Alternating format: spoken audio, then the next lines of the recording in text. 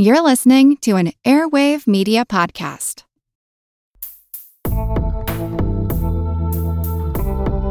Welcome to Historical Blindness. The following is a Patreon exclusive that I released during my hiatus. I'm sharing it now to let listeners know the kind of content I put out on Patreon and encourage more listeners to pledge. If every listener pledged at even the lowest tier, I could certainly afford to reduce my teaching to part-time and devote a whole lot more time to the show. So if you like what you hear, consider pledging support to the Patreon campaign. Other perks include exclusive teasers and early episode release. I hope to offer more patron-exclusive content as the show moves forward. Listener patronage will be necessary to launch this show beyond an avocation to a vocation, and exclusive episodes are probably just the thing that will draw more listeners to pledge support. So enjoy this Blindside, a bonus look at the sensational Red Barn murder case that featured recently as background in my episode on Spring-Heeled Jack.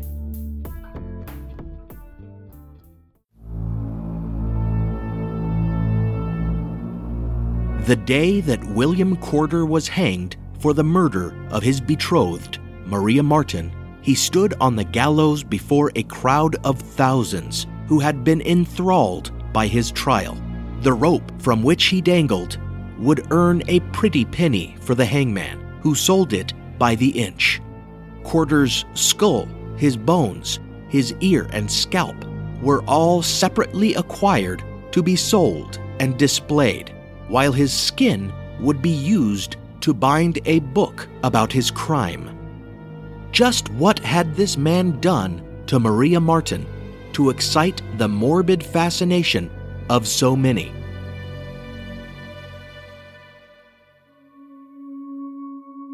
Corder was the ne'er-do-well son of a farmer in Polstead, Suffolk, a young man with the nickname Foxy, given to such petty crimes as forging checks and stealing pigs.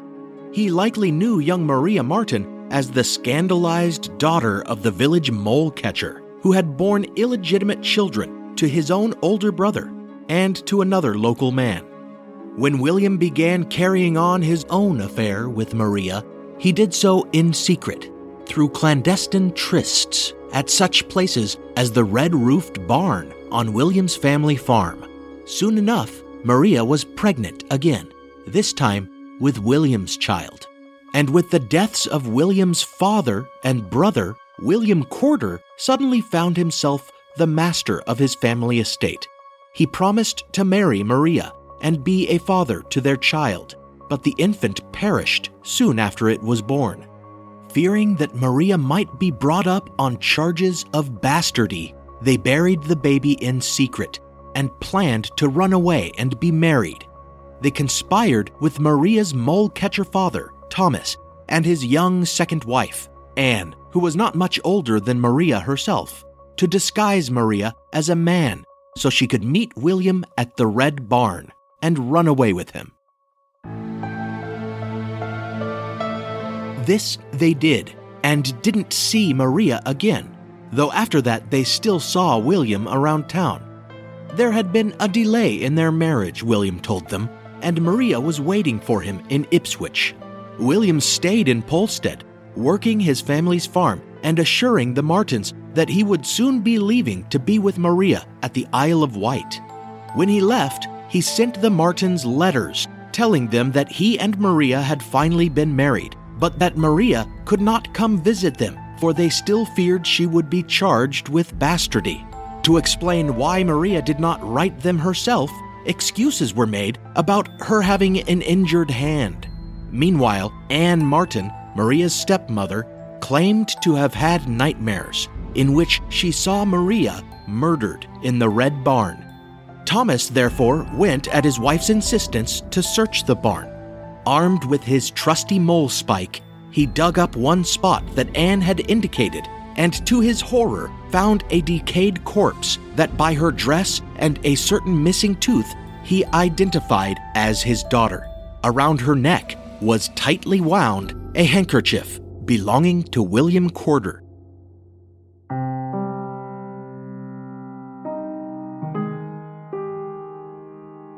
the intrepid Detective Lee, who in later years would go on to hunt the Devil's Spring-Heeled Jack, was dispatched to find and arrest Corder. He discovered him in London, running a boarding house and living with his new wife, a woman he had met by placing an ad in a newspaper. Lee found incriminating letters in Corder's possession, proving he had deceived the Martins regarding the whereabouts of their daughter, and also discovered a sword and a brace of pistols that he suspected might be the murder weapons.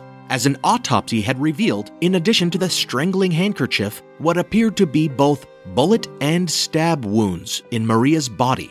So William returned to Suffolk to be tried for Maria's murder, and the crime immediately began to draw the public's interest, not only because of the salacious aspects of their relationship, but also because of the paranormal element of Anne's prophetic dreams, which in the telling had become a visitation by Maria's very ghost to ensure that justice was done.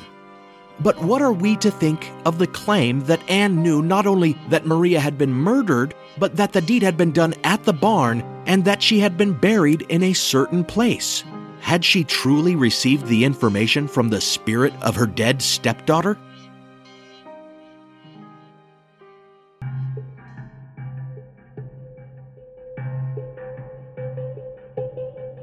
Skeptics will point to rumors that arose during the trial that Anne Martin had also engaged in an affair with William Corder, that indeed they may have colluded in Maria's murder, and that she only revealed what she knew as retaliation when she discovered William had married in London, fabricating the dreams as a way to avoid incriminating herself.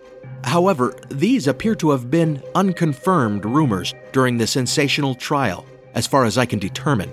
And besides, it would be hard to believe that Corder would not have implicated Anne himself if she had been involved.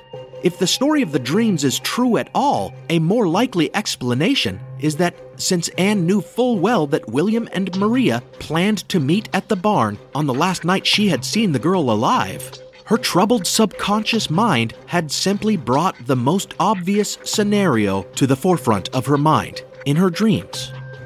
As for the part that she had indicated the very spot where Maria had been buried, that may be pure embellishment, as part of the story mentions Thomas had found the soil disturbed in that spot, which would have been reason enough to dig there with his mole spike.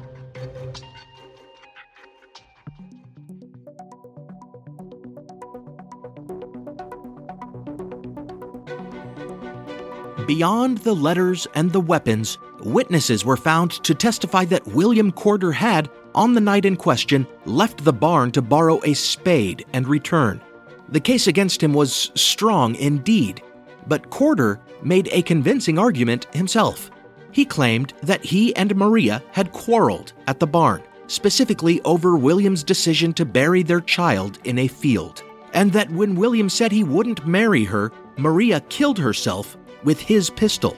His simple defense, then, was that he hid her body and tried to cover for her absence because he feared no one would believe he hadn't murdered her.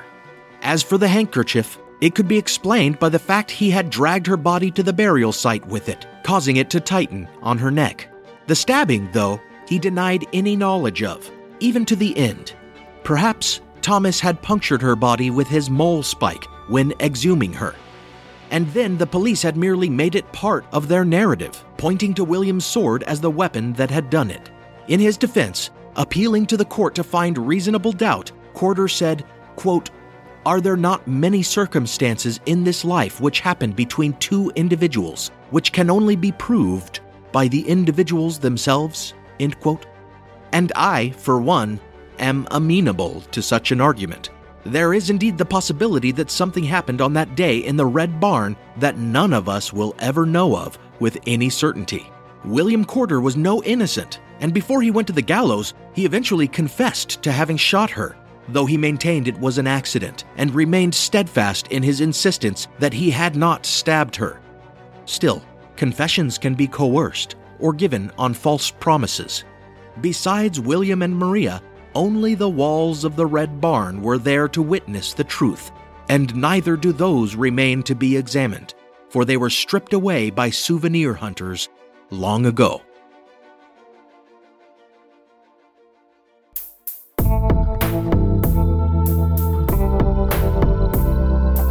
hope you liked this patron-exclusive Blindside episode. Remember, if you want access to ad-free episodes and exclusive teasers, as well as these Blindside patron-exclusive minisodes, visit patreon.com/historicalblindness and pledge as little as $1 a month. Your support will make it possible for me to focus more on producing content for this show.